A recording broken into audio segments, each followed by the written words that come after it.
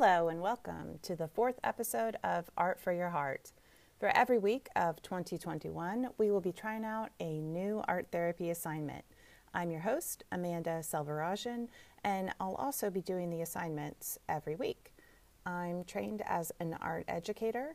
I am not an art therapist, but I am really interested in the therapeutic value of art making. Last week, the assignment was to create a mandala out of nature materials. I hope everyone made time to go outside to collect materials and create a series of concentric circles. Should have been about 5 rings for you to create a finished mandala. I'd love for you to email me the photos you took of your creation.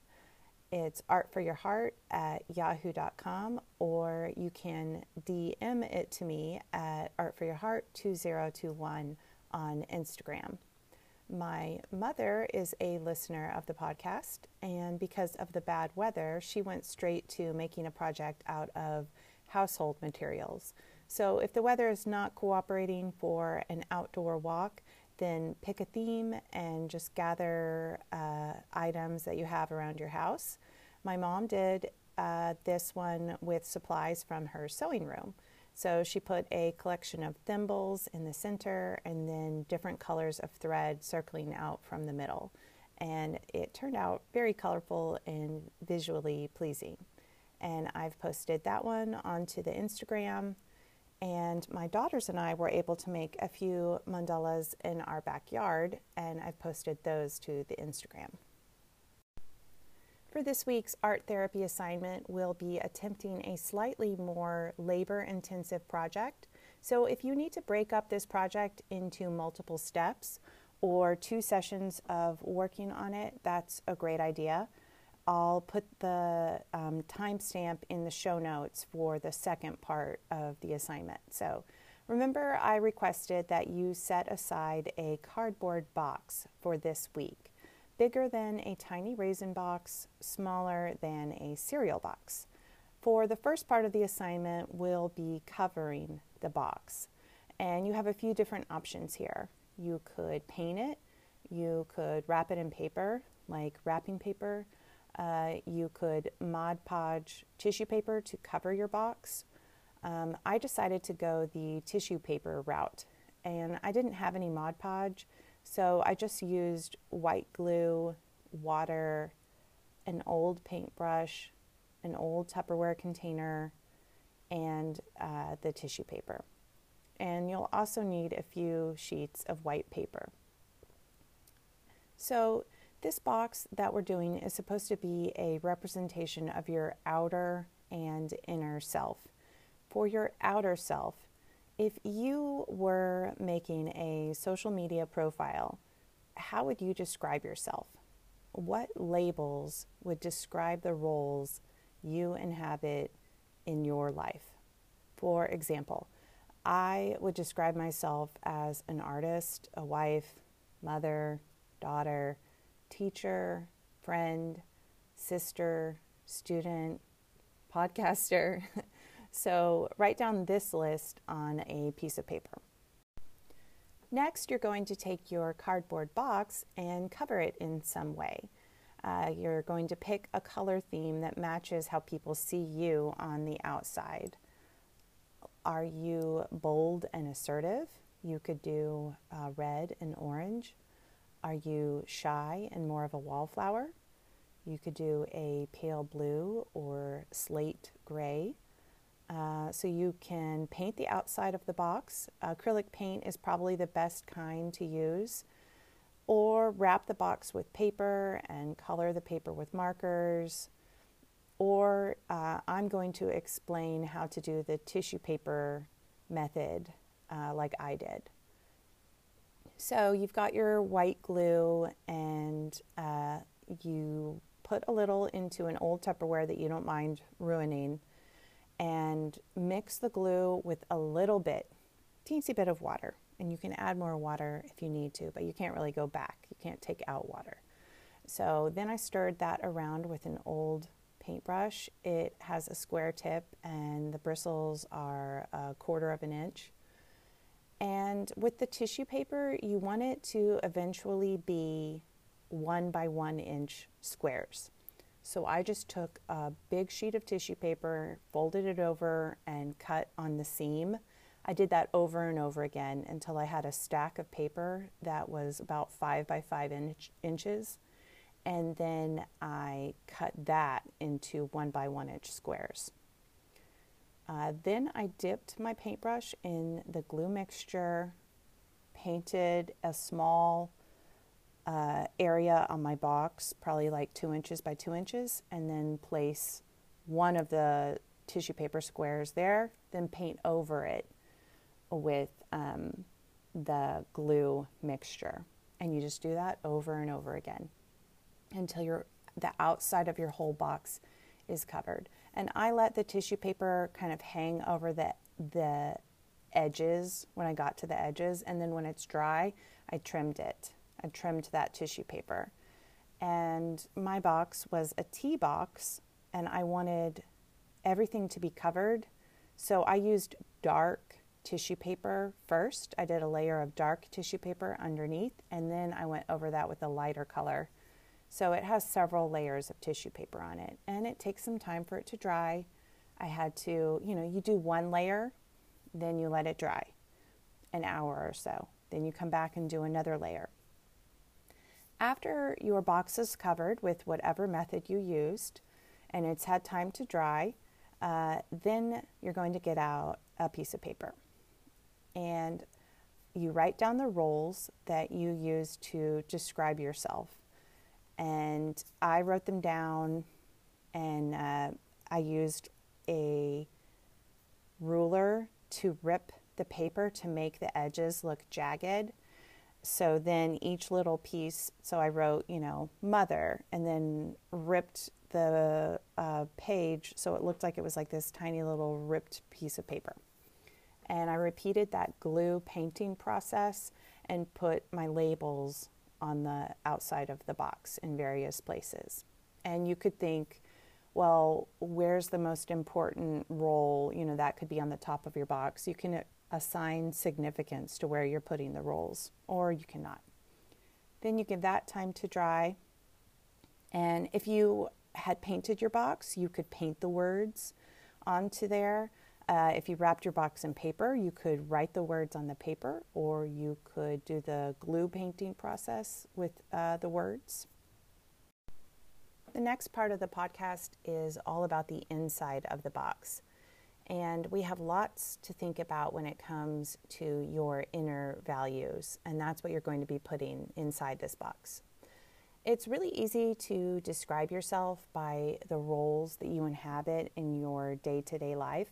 It can be a little trickier to decide what is on the inside, specifically the values that drive you.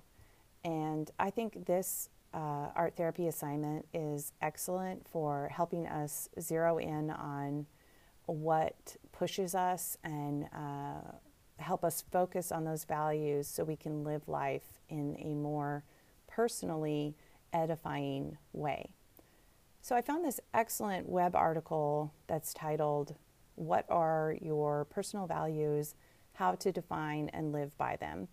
And it's by Andrew Blackstone, and it's this random website that has a whole bunch of words that don't really make sense. So I'll just post it on the show notes so you can go to it and remember that it's the Andrew Blackstone website.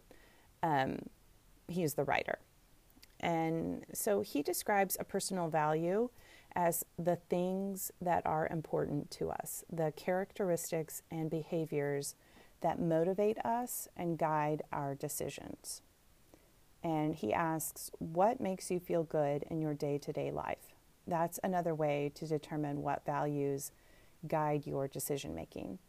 And he has a list of questions to help you decipher what your values are, because when you look at a big, long list of values, it can be really overwhelming to determine which ones specifically apply to you. Everybody wants to, have all of these good things driving them, but some are more applicable to your life.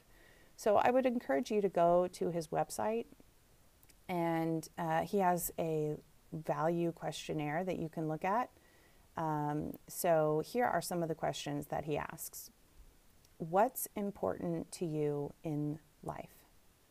When you're reading news stories, what sort of story or behavior tends to inspire you? What are you most proud of? When were you the happiest? And he has a couple more questions on there, and I'll post these on the Instagram. These questions were really helpful to me. And after you've answered or thought about some of these questions, I have a list of personal values that I'm just going to list off some of them. Acceptance, accomplishment, achievement, ambition, foresight, friendship, reason, recognition, responsibility, reverence, security, decisiveness, dependability, discipline. I just randomly picked some of these off of this list of 200 core values. It's this website, scottjeffrey.com/core-values-list. I'll put that on the show notes as well. And you can pick different values that make sense to you, and I would narrow it down to 10 values. If you have trouble with that, then assign a rating system to the different values. Like pick some, okay, which would be number 1?